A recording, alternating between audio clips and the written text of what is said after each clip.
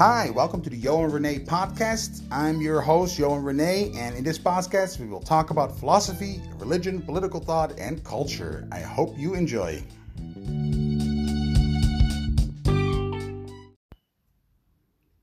Okay, and welcome to the Yo and Renee podcast. I am your host, Yo and Renee, and today I'm joined by the lovely Mindy Schapper, woo! my wife, Mindy Schapper. Who is a little flamboyant, like my husband. She is, and I'm also a little bit, unfortunately. I like to be more manly, but never happens.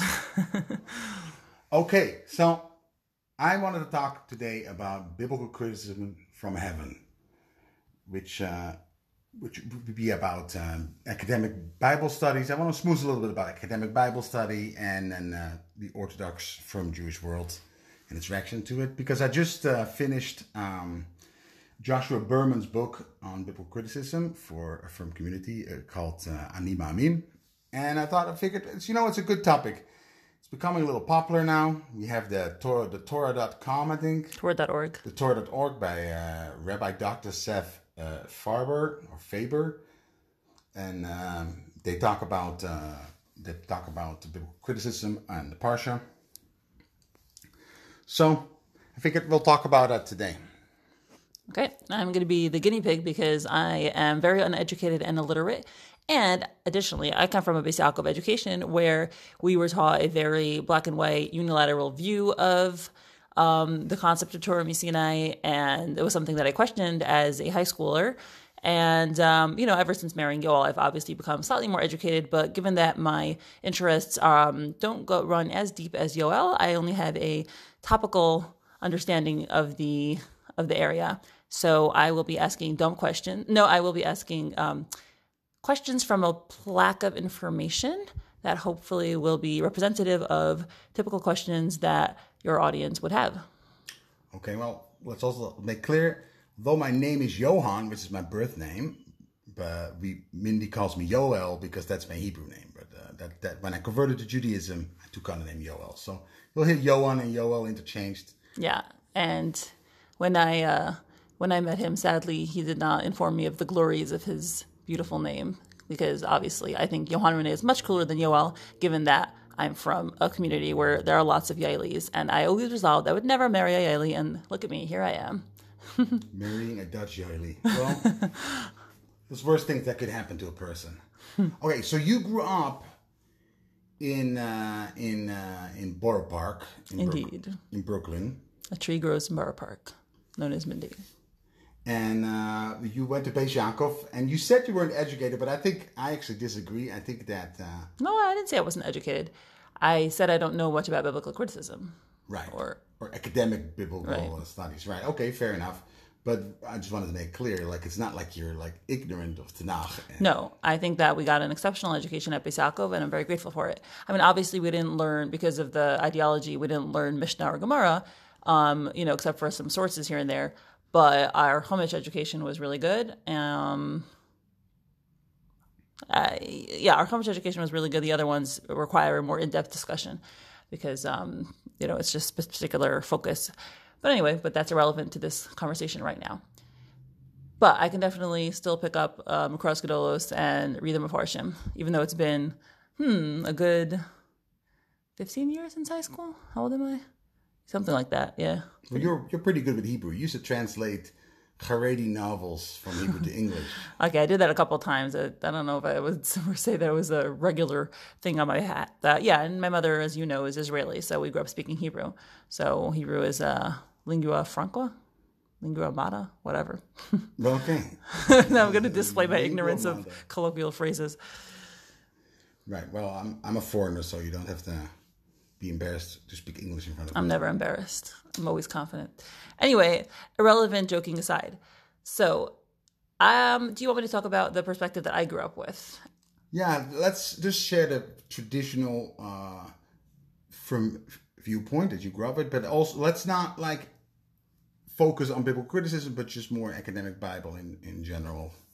But first, why don't you Okay, so here's the thing, right? I don't even know what you're talking about when you say academic Bible, because as a French person growing up, right, the hot topic and the point of controversy and the only point of I think of academic biblical criticism that the Haredi world knows that is even relevant to their life that they contend against is the idea that the Torah was not dictated entirely by Hashem, by God, and written down by Moshe, right? So I'll tell you, the only thing that I grew up with, the only like ground conceded to the concept that maybe Moshe didn't write everything, that was commonly taught at least, was that Moshe didn't write the last 8 lines. Maybe God wrote it, or he wrote it with his tears, or Yeshua wrote it, right? And I can vividly recall one of the questions I had around high school was I asked my teachers, how was the process of how was the Torah written down? Did Moshe receive every word at Har Sinai? And how would he have received every word at Har Sinai? Because it talked about events that hadn't happened yet at Har Sinai. Or did he receive a lot of it at Har Sinai, up to the present moment, and then received more of it as it happened, or the rest of it before he died, right? Which, now looking back at it, it was just a very basic question. And my teachers, weren't quite sure how to answer. Those are fireworks, by the way. It's July 4th. Our neighborhood is pretty safe. It's not July 4th. It's July 5th. Whatever. Doesn't matter. Same thing. July 4th weekend. Fair enough. Very excited neighbors we got. Yeah. Okay, yeah. So the difference between, when I say academic Bible, it's much broader than just biblical criticism. Because often when people say biblical criticism, they think the source criticism, that the Torah is divided in four different sources from different time periods, with then a redactor, right? J, E, P, D, and E, right? And let me just say the Haredim will usually add things like G, B, W, F, Q to make fun of them. Well, there's a place to make fun of things, right? It's competing worldviews in a way. So, but academic Bible is much larger, and it transcends that particular hypothesis, which is called the documentary hypothesis, right? Mm-hmm. Okay, so I don't think this was much of an issue. I don't think the Haredi world has much of a familiarity with what you are referring to in terms of academic Bible, because I don't even know what you're talking about. What do you mean by academic Bible? And it must not be controversial enough to provoke their ire. Academic Bible is anything related to biblical history or biblical interpretation through the academy.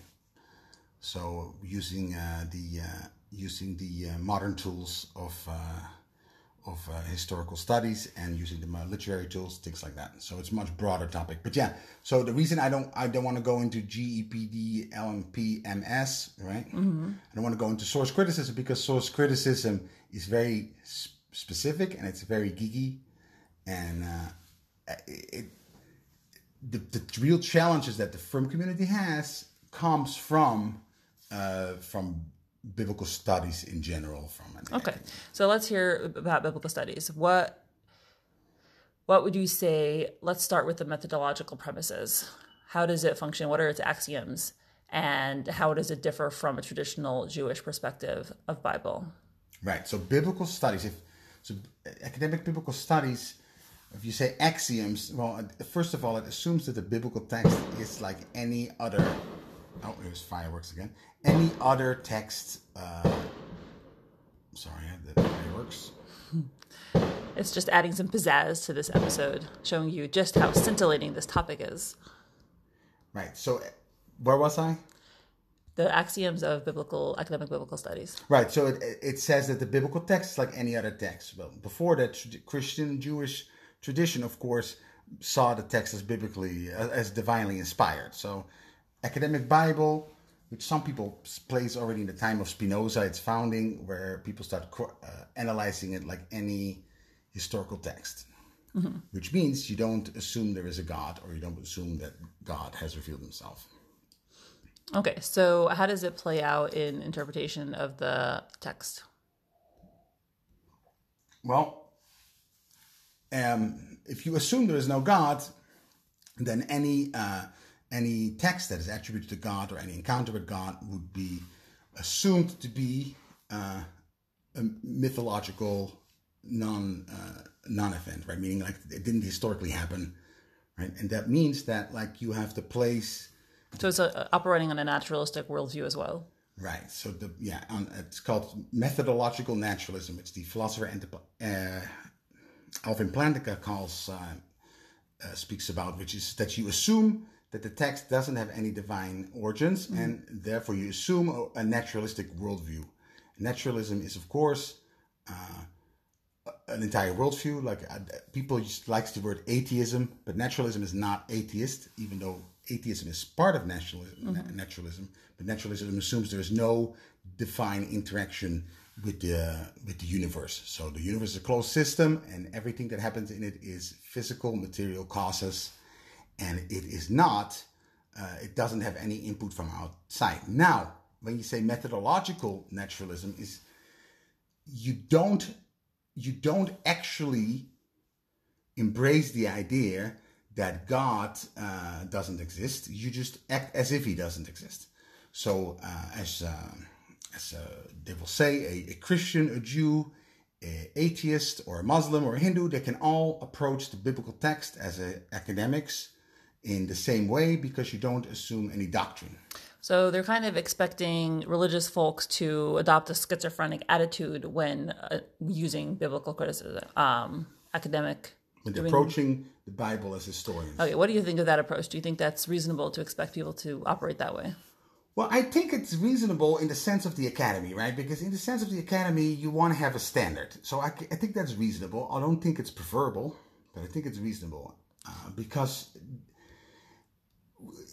of course, Bible is a hot topic, and you have all these religious people trying to chime, is that the word in English? Mm-hmm. Chime in and put in their theology. And I understand that the biblical studies department didn't want it to become another divinity department. Mm-hmm. The problem is, of course, is that by acting as if the naturalism is true, you are assuming a worldview. So you're not really a neutral observer of the text, right? You are assuming a worldview. Now they will say, well, this is how we do history. This is the history department. The problem with that, of course, is that in the philosophy department, the question whether God exists or doesn't exist is fully debated, right? And in the philosophy department, one can conclude that maybe there is a God. So if you assume there's a God, and then you assume that the biblical religion describes an encounter with that God, then of course the problem becomes that, how do you say that?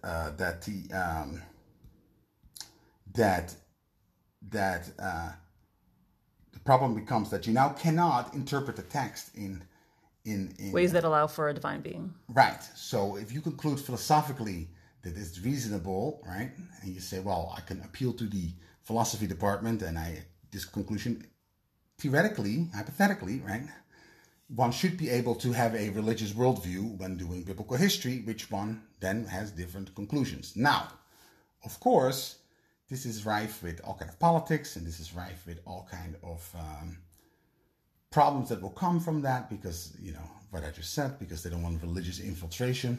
They don't want to become another divinity department. So it's the university politics.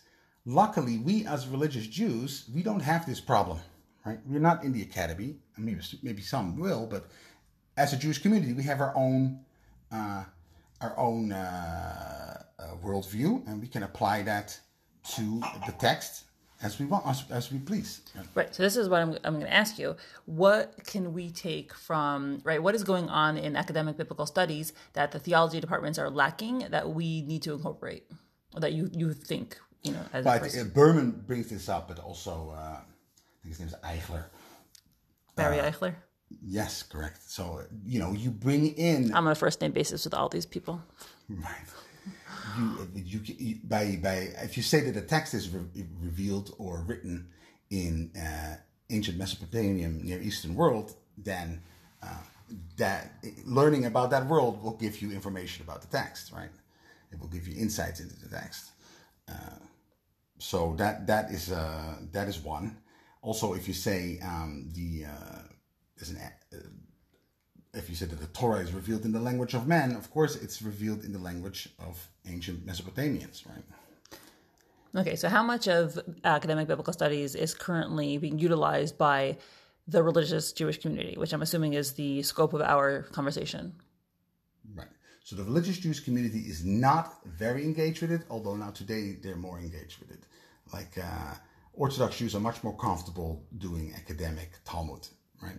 And when I say Orthodox, I mean mostly modern Orthodox and what are they called? The open Orthodox, right? Because the ultra Orthodox are not engaged with this at all. So let me give you something to the contrary, and you can tell me if this fits into what you're saying. I remember reading, this was years back, about this edition of the Gemara that was put out by a Hasidic firm, I think, and using kind of like academic, like an academic approach to analyze the variant versions of Talmud and to like replace things that had been censored out and to find like the most authentic version. And I remember thinking even back then as a teenager that it was pretty academic and that they borrowed from the tools of the academic world to produce this Haredi oriented version of the Talmud. Do you know what I'm talking about? I don't know specifically what you're talking about, but I do know that approach, right? It is called it's a particular. You're making critical addition of the text. Yes, that's what I meant.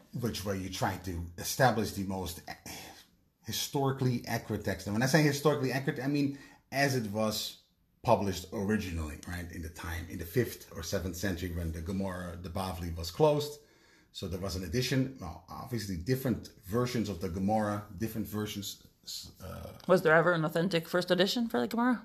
I assume there was, right? Of course there was, but I assume the Babylonian academies, when they published it, right, they had a full version that had a certain shape and form. But over time, of course, not just because of Christian editors, but also because over time you transcribal errors. Yeah, transcribal errors. Organizational errors, human errors. Right, and people didn't copy the entire Talmud. People copied the Masechta, Daf, this, that, right? Like it wasn't like there was like the ArtScroll version of the Ain't nobody Talmud got time for that. It was just like copied over and over, right? Like it was different parts, different pieces. So if you make a critical edition, you compare the those and you try to come up with the original.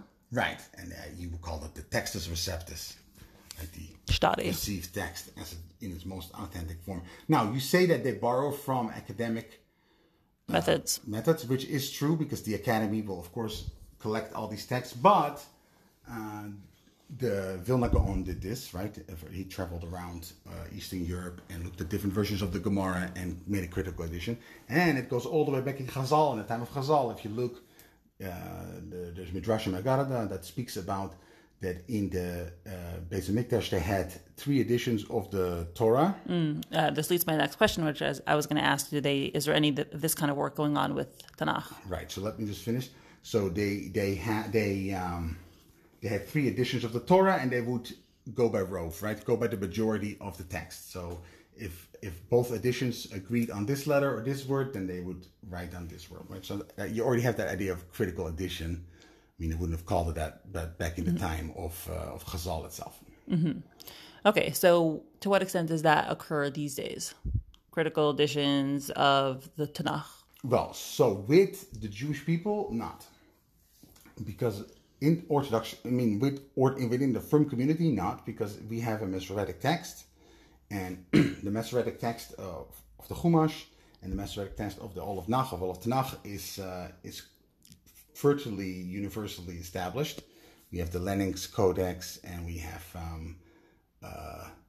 all the Bens. I forgot for a second from the Masoretes, all the different versions of their Ben Sirach. Yeah, no. Ben Sirach is apocryphal. Anyway, so there's different versions of the Masoretic text, and we have fairly complete Hebrew medieval text and later text that have a standard version. So what's the earliest point of cohesion from which we no longer deviate? I don't know. I know that in Leningrad that is a complete text, but I don't know. It's a good question. I don't know. There's a lot of little pieces flying around. But what I was going to say, so that's the received text. So we have a tradition. This is the received text. This is copied within the Jewish community often. So that's the received text, the Masoretic tradition. But in academia, there is something called textual criticism, and that they are very, very busy trying to establish the most authoritative text because they have different versions of the biblical text. And where do those different versions stem from? Well, obviously, the most famously are the Dead Sea Scrolls, right? So the Dead Sea Scrolls, there's different versions. In the Dead Sea Scrolls itself, there's different versions of the same text.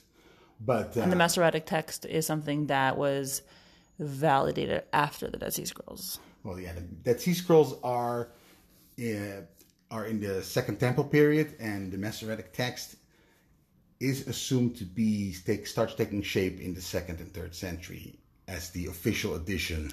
Okay, so as someone who is not very conversant with dates, Second Temple, I'm assuming by what you're saying, is after the 2nd and 3rd century. What do you mean? You're saying that the Dead Sea Scrolls were 2nd and 3rd century, and the Masoretic text, 2nd Temple. No, the Dead Sea Scrolls were during the Second Temple, which is before the destruction of the Second Temple. Second Temple period. Right, and Masoretic texts were compiled. They assume that it's during the 2nd century. Because you start seeing... Which in relative to the Second Temple is what? Rabbi Akiva, people like... Before or after? Right after, right? It's after the temple destruction, yes. Okay, thank you. That's all. Oh, okay. I guess I assumed too much there.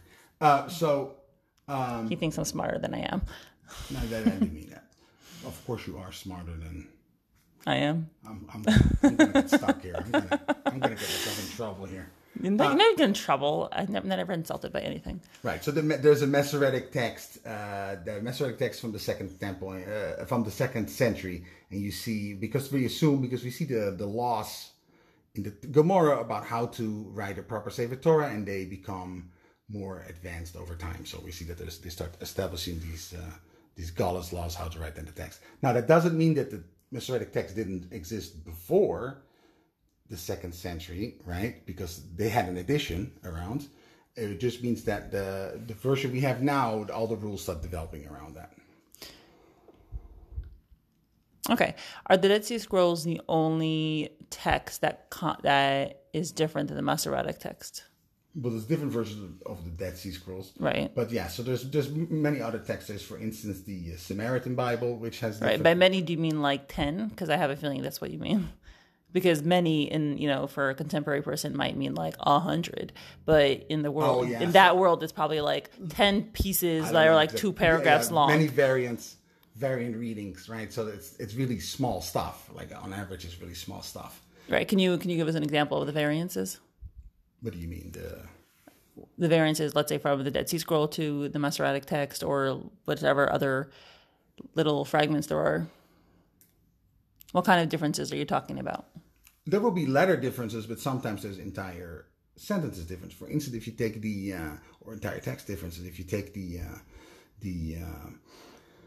Septuagint, the Greek translation, of which we also have different textual versions, right? And the Septuagint has, in the book of Esther, it has a whole prayer that Mordechai has to Hashem, and we find a similar prayer in the Midrash, but we don't find that prayer in the Masoretic text. Now, so that is a big variant reading. So I don't know. It doesn't seem so shocking to me. Okay, so he said a prayer that wasn't included or was included. Right. Well, it doesn't change anything, conceptually or philosophically or theologically. Right, and also Targum, right, the translation often put interpretation in there. So when we get to the translations, and we have to start asking, is this an interpretation? Often the Septuagint changes around numbers that you find in the Chumash of how many people and how many years between certain things. Interesting. Why would it change numbers? Is it to try to reconcile something and make it more reasonable? So the question is, I can't come up with like some clear examples, but there's certain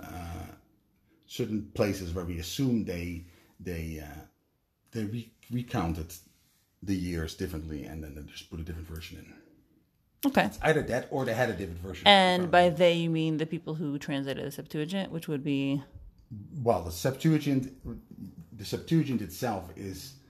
the 5 books of the Chumash are traditionally ascribed to the 70 sages, right? Right, so this is the traditional Jewish view. Is there an academic view of who translated it? We don't know. Mm-hmm. Okay. A lot of academic stuff is, we don't know. That's the... This is always the sad thing. Some people go OTD and they're really excited, and then they're really excited about citing things that we don't know, but then they're really and then you're like, nah, it's not as exciting. Right. So I think it's important for you to talk about this because, given the nature of your presumed audience, and again, this is being colored by my experience growing up in the Haredi world. I think that there is a lack of understanding of the rigor, perhaps, or the perceived rigor of the academic world, because I think that when you say things like differences or certainty in history, which really harkens to like, how do we know anything about history and about, especially about ancient times, which we have far less information than we have about contemporary times. I think that it might be useful to explain the level, the methods that they use, the level of information, the level of certainty that they have, because I think that people who don't know that field might feel it to be more rigorous than it really is. Well, it is rigorous. It's just you have to understand it in its own context. Like, we don't know a lot of things, right? Ancient Israel is not ancient Egypt. Ancient Egypt has nice large pillars, nice large buildings, writing everywhere, paintings everywhere, right? They interact with multiple societies, and some of those societies also write down stuff. So you have like conflicting narratives from different societies. Like Egypt says, "I won," and the enemy says, "Actually, it was me."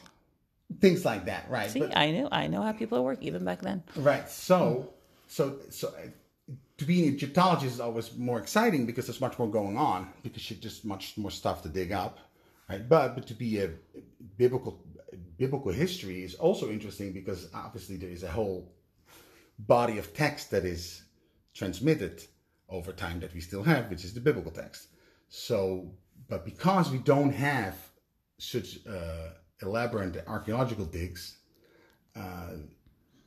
biblical historical studies are often related mostly to reading the text and trying to try to figure out when certain things were written and when certain things were and in what circumstances something would be written. And that's very speculative. It's very speculative. There's a wonderful scholar called Richard Elliott Friedman. He wrote this book, Who Wrote the Bible, and it's really about the Chumash. And he has the chapter in there. I haven't read this in years, but he has a chapter in there that says "brilliant mistake," and then basically he explains how the scholars of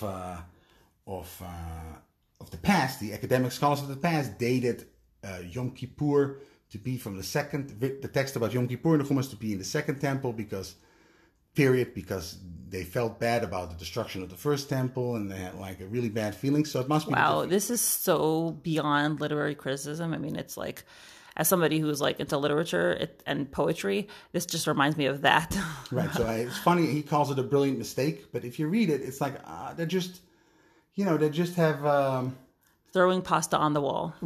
Well, I wouldn't say that. It's just it's not hard science, and it's not what we normally do with history, right? It's not like when you do the history of the Second World War, you have all these newspapers and messages and even video material and equipment and everything. You have a whole world of information, and here you have a text that is received, and you assume that the text that you have has a history, and then you try to read it into it, and it's very speculative. So it's a very soft approach. Now, I guess, yeah, very soft. Right. So, so it's hard to establish things with it. That's just a soft science, but what it is. Okay, so I mean, if this is the monster that the Orthodox world is fearing, and this is like an imaginary monster. I don't think so. I don't. No. Obviously, you know that. Obviously, I'm not talking about the entire field, but an example like that, saying that they established Yom Kippur at a certain time period because they felt guilty about something. I mean, that is just totally unconvincing. I'm not saying you can't say it's necessarily wrong, but there's nothing to tell me that it should be correct. It's just some idea, some speculation, right? So yeah, but I'm not saying not that. What brings into question Yiddishkeit, right? These are just small details, small little things, and but there is definitely there's a question. Of course, there's arguments to be made for that the text isn't a unified text. There's arguments to be made that it's from different time periods, right? But yeah, of course, when the biblical critic, when the academic Bible scholar who's using methodological naturalism approaches the text, he or she, right, let's be modern about this, he or she is not asking, oh, how can I undermine religion, or I'm dealing with, right? They're trying to figure out when these texts are. So then don't have in mind to attack Frumkeit or anything. That's not their plan. That's not their goal, right? So, wait, you mean that people in academia don't want to make everyone unreligious, right, exactly, and destroy the foundations of our faith? You intuitively figured out what I'm hinting at, because they're not all evil monsters. No way. Of course, a lot of firm people, right? They think that these people are looking for ways not to be religious and to undermine religion. Now, I'm sure there is motivations. There's people have their own motivations and incentives and backgrounds. Of course, that play a role, and I do think that it plays a big role. I don't think we're objective, right? But they're not sitting there trying to undermine religion 24/7, right? It might sometimes someone might have an angry past or something, but that's not the goal. And they're arguing with other academics within the field. So if they have a bias, they more likely have a bias against another academic than they have a bias against religion, because they're not thinking about religion when they're doing that work. Okay, so how much interaction do they have with, let's say, the theology departments? How much engagement do either of them have with each other? Well, I'm not in the academy, so I don't know. I just read their books, right? But the theology department is much more busy with them than they are with the theology department, because this is a very sad unilateral relationship. They don't share the same unreciprocated love. Right. They don't share. They're not looking for a theological explanations. But here, what I said, that's why I wanted to call this biblical criticism from heaven, right? If you're a religious person, we can, I think there's value in doing historical work and from a religious perspective. And, that can take its own unique form, but I do think it's valuable for the firm community to interact with this material. Berman himself says that a lot of people read things online and they lose their faith, and then there's no Jewish response to these things, because people are not aware of these things, that we don't have our own interaction with the historical method. So okay, so what's going on? Like, what are people like Joshua Berman doing to engage with academic biblical studies? Well, he himself is a scholar. He's an academic scholar. So he himself has argued against documentary hypothesis and has given different scenarios how you can reconcile certain things to the text. He is very big into using ancient Mesopotamian, ancient Near Eastern. Mesopotamia is a little specific. Ancient Near Eastern knowledge to apply to understanding the text, and his criticism is that the old school academic Bible often do not apply the Near Eastern studies to their text. They just sit there in their own, they look at the biblical text and they have their own hypothesis within the text. So he tries to interact more with Near Eastern. So he's basically telling them that they aren't doing their own field properly. No, he's not. He's not telling them anything. He is just part of the school of thought, which has a lot of non-religious people in it too, that interacts more with the ancient Near Eastern, part of analyzing the history, which is, I think, is much more robust than documentary hypothesis approach. Solely the documentary hypothesis approach. How popular is the documentary hypothesis these days, and how much? What percentage of biblical academic studies engages in just the documentary hypothesis rather than the more historically bound analysis?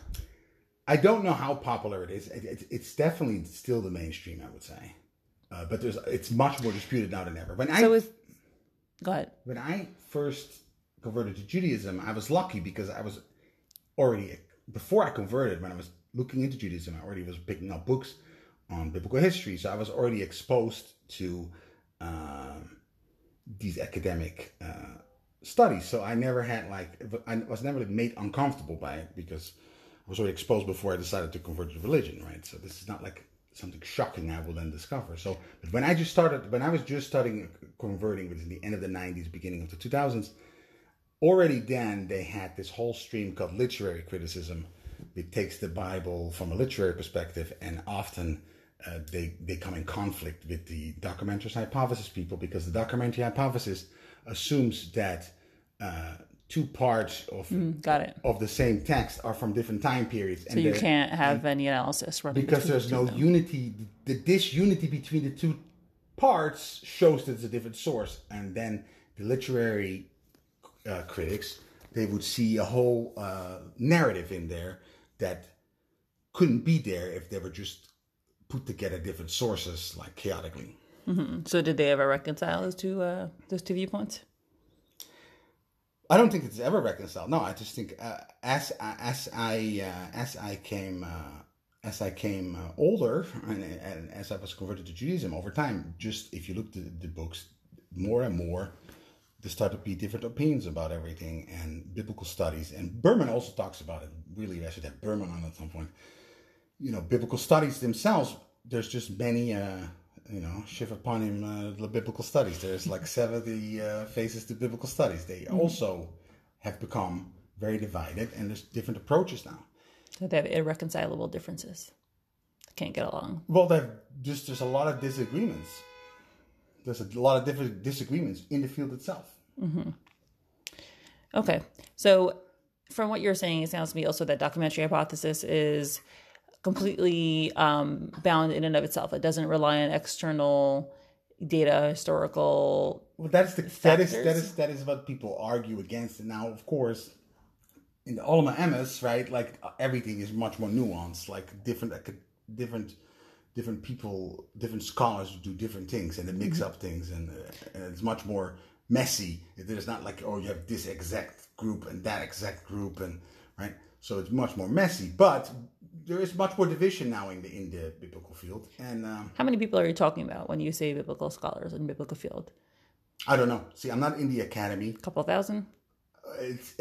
So how do you count, right? This is another thing. How do you count who is a biblical scholar, right? Because there's many seminaries where people are evangelical Christians that teach biblical history that are great scholars, great minds, right? But obviously they have don't operate on methodological naturalism. They don't operate in that field, and it's clear that they don't assume these things, and they will have do you count them, right? So some people will say no, some people will say yes, and that's just all subjective how you feel about things, like it's how you feel about the discipline. So I don't think you can't really say how many people are engaged.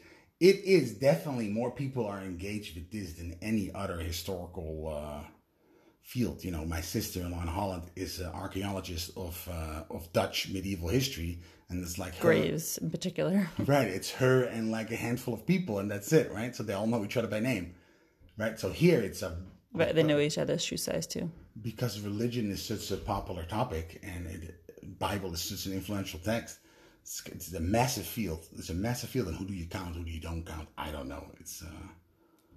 I don't know. And then you have the biblical archaeologists. How about they fit in? It becomes a real. I can't count that. Mm-hmm.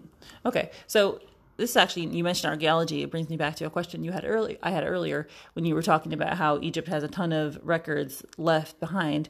So. A relative ton for ancient studies. It's not like. I see. So basically, like ancient Poland, Israel. Medieval Poland, there's more text about medieval Poland than there is of ancient Egypt, right? Yeah, got it. So ancient Israel was just not as developed in the sense of leaving behind artifacts that we could study. Artifacts, texts. They were not big builders, right? And, we were nomads. Well, they're not nomads. Obviously, you can't have... Pastoral. They started out nomads. I don't Temporary know. artists. Okay. So, modern dancers. Okay. Okay, indeed. So you can't. No, they were not. They started out with these tribes, nomadic tribes, traveling around, right? And then they established themselves in the land. And then at some point they centralized their monarchy, so they became a real. I don't want to use the word nation state because nation state didn't exist until like recently. But they became their own centralized government. Mm-hmm. So then they're no longer nomads. But and were they less sophisticated? I would say that is a crazy thing to say because we have the biblical text. They're just a different type of society, but the biblical text is very complex. I mean, this is not some barbarian writings. There is like literature. There is like all kind of structures in there, poetic structures and literary devices, and all kind of texts you can find in the biblical text that shows that the ancient Israelites were a very complex society. Mm-hmm. So I don't want to say, but yeah, they didn't build. They were not big builders. You know, they were not the America of the ancient. America? Oh, we're gonna say Paris. Yeah, we just went to Europe a couple months ago, and afterwards I have grown ashamed with our lack of beautiful buildings. You have big skyscrapers. Mindy loves herself some Paris. I'm Dutch, so I don't really feel an attachment to my ancient enemies. But yeah, it's a nice place. I know you're rolling your eyes. Yeah, you were just as overwhelmed and awed as I was. I'm going to be Dutch about it. I'm going to be, oh, yeah, that was nice. That's nice. Okay, you said that Holland didn't have nice buildings like Paris did, Yoel. Big buildings. Okay, because all the buildings from the 19th century. We're not going to go in there. Anyway, right. So I want to really focus in on the frum part because I think as frum community, we can engage with the historical method and we can think about it on our own terms and from our own worldview to whatever, like obviously there's different askafas. I have a very minimalist askafa, right? I believe there's a God. I believe he has revealed himself and I believe there's reward and punishment. Right? Put me in your life to enhance it, make it better. Right. And so, right. So actually, he doesn't believe that. He doesn't believe in Hashgacha Pratis like that, but I just... How do you know I don't believe in Hashgacha Pratis like that? I know you, Yoel. No, that's not true. You don't know me. Oh, wow. Okay, I thought you... Well, I guess we could leave this for a different podcast. Well, then. I think Hashgacha, right? It's possible, right? It's possible, right? But I don't think necessarily so. Right. Yeah, I even know the right terminology. So you know, right. Okay, you know. I do know you. Right. So, yeah, I actually do not, to people's great surprise, right? Like, let's take biblical studies, right? I am very open to the idea that Moshe Rabbeinu didn't write the Torah and that he just had the laws revealed to him, the legal system, and that over time people wrote the text, right? I'm open to that idea. There's some Rishonim they're open to similar ideas, you know. So there certainly is a case to be made in the tradition for that, even though it's not popular right now, but there's a case to be made. I'm open to that, but I'm also open to like the most extreme mystical view where every single letter was given by God, right? I'm open to all these views. You're really as equally open to that? Yeah, I'm equally open to that in the sense that I'm open to it, right? Do I think it's plausible, right? Like, well, I'm what my friend calls a reverent agnostic. Is that how you would say it? Reverent agnostic? Okay. Meaning I'm not agnostic about God, but I am respectfully unknowing. Like, I don't know the exact history of these things, and I think you can speculate in many ways on that. And you can, and I think the really firm worldview, right? If you believe, as I do, and I think there's good arguments for it, that there's a God who is omniscient, right? And who can and does interact with the universe, that he would reveal a text that has like multiple layers of mystical, Kabbalistic, who knows what, right? Mm-hmm. And every detail, every letter is revealed to him, right? That is not logically impossible, right? Right. Maybe it's less plausible, or maybe it's not. Maybe it's less like very hard to establish such a thing with a historical method, right? Right, because you have to establish also, like, did the ancient Israelites have this worldview, right? Like, right, or is this just a Neoplatonic idea from the Middle Ages? Well, if it's a Neoplatonic idea from the Middle Ages, you could say it's a hidden tradition, right? Like, if you can, there's a lot of factors that come in that make it less plausible that's the case, but it's possible. I'm open to it. I'm very open to these things. I think people are too they make things into an identity. I'm a rationalist, and then and whatever they think by rationalist, that's what they then apply, and then it's then about your identity rather than like exploring the text. And just, especially if you don't know, it's hard to establish these things. So people get really they get really hang up on their identity. I'm this, so I believe this, and as a this, I think that, right? Like, which is of course. Like, okay, that's not going to be a good basis for exploring the text. Right. So your approach would appeal to some people and turn a lot of people off, because people like to have certainty in their lives and they like to know where they stand, especially on issues like this, where often, it relates to something that is more emotional to them, and probably, depending on how they were raised, can relate to a whole bunch of emotional triggers for them.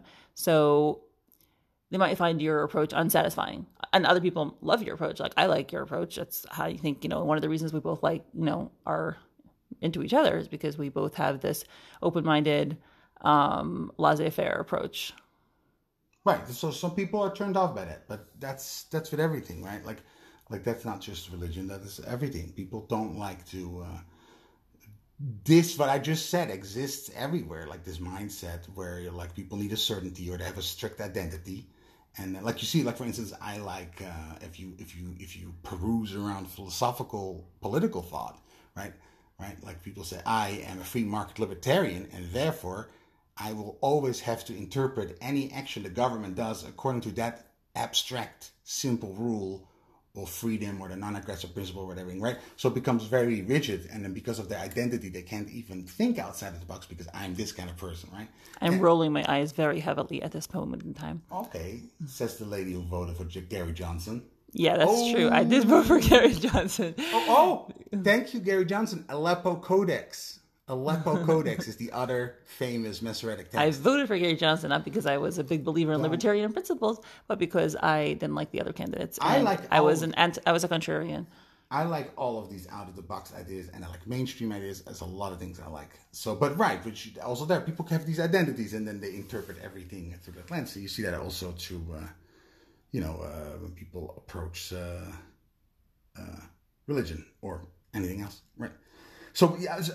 We're going on for 45 minutes and I'm rambling, but what I wanted to talk about is that there is a way to give, right, for the frum community, there's a reason to think, right? I think there is good philosophical arguments that there is a God, and I think there is good philosophical arguments that God interacted with the universe and that he revealed himself to the Jewish people. Now, I think the arguments for God's existence are much stronger than the arguments for revelation. But I do think that the arguments that if the biblical religion is revealed, and if you check the Bible, then Judaism, right, is the correct religion that flows out of the biblical text, not Christianity, not womp womp. Huh? I was saying womp womp. Well, I certainly don't disrespect Christianity, as you know. We know that. He's very enamored of Christians. I'm a Christiophile. I'm the only Jewish Christiophile. No, but not Islam. Right? Joel's a lot of things file, by the way. I really like stuff. No, but there is an argument to make for Judaism so there's 3 steps to it, like God exists, revelation, and if it revealed, then Judaism is the most reasonable outcome of that, and you can dissect it in Karaites versus rabbinic, whatever. But yes, I think there's a good case to be made there, and I think it's more plausible than not ultimately. So I think one is justified to hold to Judaism as a religion. Now, many people don't like that. First of all, it's a lot of work, right? It's a lot of work to establish these things because you just have to do a lot of reading. So not everyone has time for that. And also, like, people's minds. May I recapitulate that in the popular vernacular? Ain't nobody got time for that. Okay, yeah. I'm not American, so I'm not going to be all American about that. But yeah, but I do think there is a justification to operate within the system of human thought and the canons of knowledge to operate like a firm Jew doing biblical history. The way I would do biblical history would be, of course, very amateuristic in many ways. But really, you think so? Yeah, because I'm not it takes a lot of work to do all these levels. But on a general picture, right? When I do sort of apply philosophical principles to the text and then try to figure out things, then in some general picture, yeah, I think one is justified to do a Jewish. I don't know where I'm going with this. Okay. From approach to it. Because here I wanted to say this, because right, there's arguments to be made that the universe has a creator, and that this creator is immaterial, is spaceless, is extremely powerful because he has to be able to create the universe, right? So, and, like it's Occam's razor. Let's keep it simple now. Like it should be one cause. You postulate a cause. This cause should have volition because it has to be able to... Why are you bringing philosophy in a podcast about biblical academic studies? No, but because I think that like there's this God that you can come out through reason, philosophical arguments, right? And that God is also in the biblical text, right? The God that you find through reason is the same God as that you can find in the biblical text, or similar enough to say like, well, that I think is something which is very different. Let me finish. This is very different than Zeus, right? It's not Zeus is a material being, right? People think of Zeus. Oh no, they also believed he was a transcending being. Ancient didn't believe Zeus was a transcending being. That is only in the 3rd century with Neoplatonic paganism.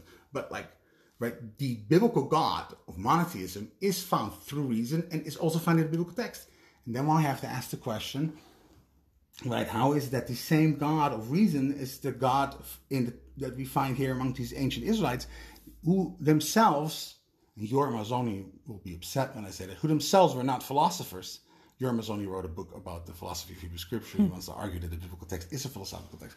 I mean, it's not a bad book. He has some justifications, but they themselves are not philosophers in the later sense of the word. Right. So how did they come up with a monotheism that reflects the reason? Right. So he revealed himself, and therefore, because these two collapse, right, the God that you derive from systematic theology, from the statements in Tanakh, that you can derive this being that you can also find through reason independently, you have a robust philosophical justification to start doing history when you look at the biblical text as if these ancient people encountered this being that you know exists. So this is slightly tangential, but I've known about this, ever since we met, you've talked about your understanding of philosophical God, philosophically found God in the Hebrew Bible. Now, it's interesting that because you're a very philosophical person and you're a very cerebral person and you're not an emotional person, that's what you see when you see the God of the Bible. And I think many other people, and I'm going to count myself, when I see the God of the Bible, I see much more a personal God, an emotional God, a temperamental, a relational God, a father, a husband, upset at his wandering wife. I see the anger, I see the passion. And I don't see the philosophy as much because I'm not a philosopher. I see it, I understand what you're saying, but it's interesting that that's what you see when you look at the Bible, and I and many other people see the emotion. No, because what you're describing is the personality of that God, right? If I analyze the universe, right, and I analyze it like a first cause or a sort of Leibnizian explanation of the universe, and I derive I have to be more I derive that there is a God, right? That God that I find through reason is not. That doesn't tell me about his personality, right? Right. So when he is encountered in the biblical text, right, all those extra things that he has a friendship with Abraham, and what does that mean, right? Right. These I also think that, but that when I say that the philosophical God that comes out of the Bible is very stripped of those things, right? Because it's like I can describe you the biology of a person, so okay, there's humans and they have a body. And, but that doesn't tell you anything about Jim. When Jim walks up to you, like, hey, I'm Jim and I'm a plumber. Now you know all this information, right? Hey, I'm God, took you out of Egypt. Isn't that, right? So there's all these extra things. I'm the father, I'm your king, right? That is the personality of God as he reveals it. And we can go into right. How that philosophically, does God really have a personality in the way we mean, or that he just chose to reveal himself in a more personal way, right? But his personality, as is found in the Tanakh, that is a separate question. That you only find through personal experience or historical events. Right. I just think it's interesting how everyone's personality colors their perception of what they read. I see this I have degrees in different fields, and with every degree that I learn, I look at the world through a different lens. Through that lens, psychology, English, business now, and I see the personality also colors our perceptions. Oh, this is a very interesting topic. Yes. So here's one of the things that is very essential, which you from psychology you would know, right? We have subconscious biases. We have all kind of external influences that create the way we see the world, right? So you always have to, not take yourself all that serious, right? Or that that's the reason, right? This is getting into God's plan, but reality is there's many different kinds of people, and every person contributes a part to a whole. Right. So when I do biblical, if I want to say when I do philosophy or trying to do biblical history on my own terms, right, I am fully aware. I'm a very subjective person. I'm not, human beings aren't objective. I'm just one person in his living room trying to figure this out, right? Like, so I'm very aware of the limitations of my own thinking, right? And you have to just accept that, right? Okay, I think this is a good place to stop. And Because our neighbors downstairs are fighting in front of our house. I don't know, something. I want to actually hear what's going on there. And yeah, and also it's approaching an hour. And I think that this would be a good place, if anybody is listening, to write in some questions and see what you can say. Right. Well, maybe next time we'll do more organized thinking. I feel like I was a little chulent of ideas. You definitely were, and I'm your wife, and I'm confused, but, listen, that's how it is. Okay. Well, that's where it ends then.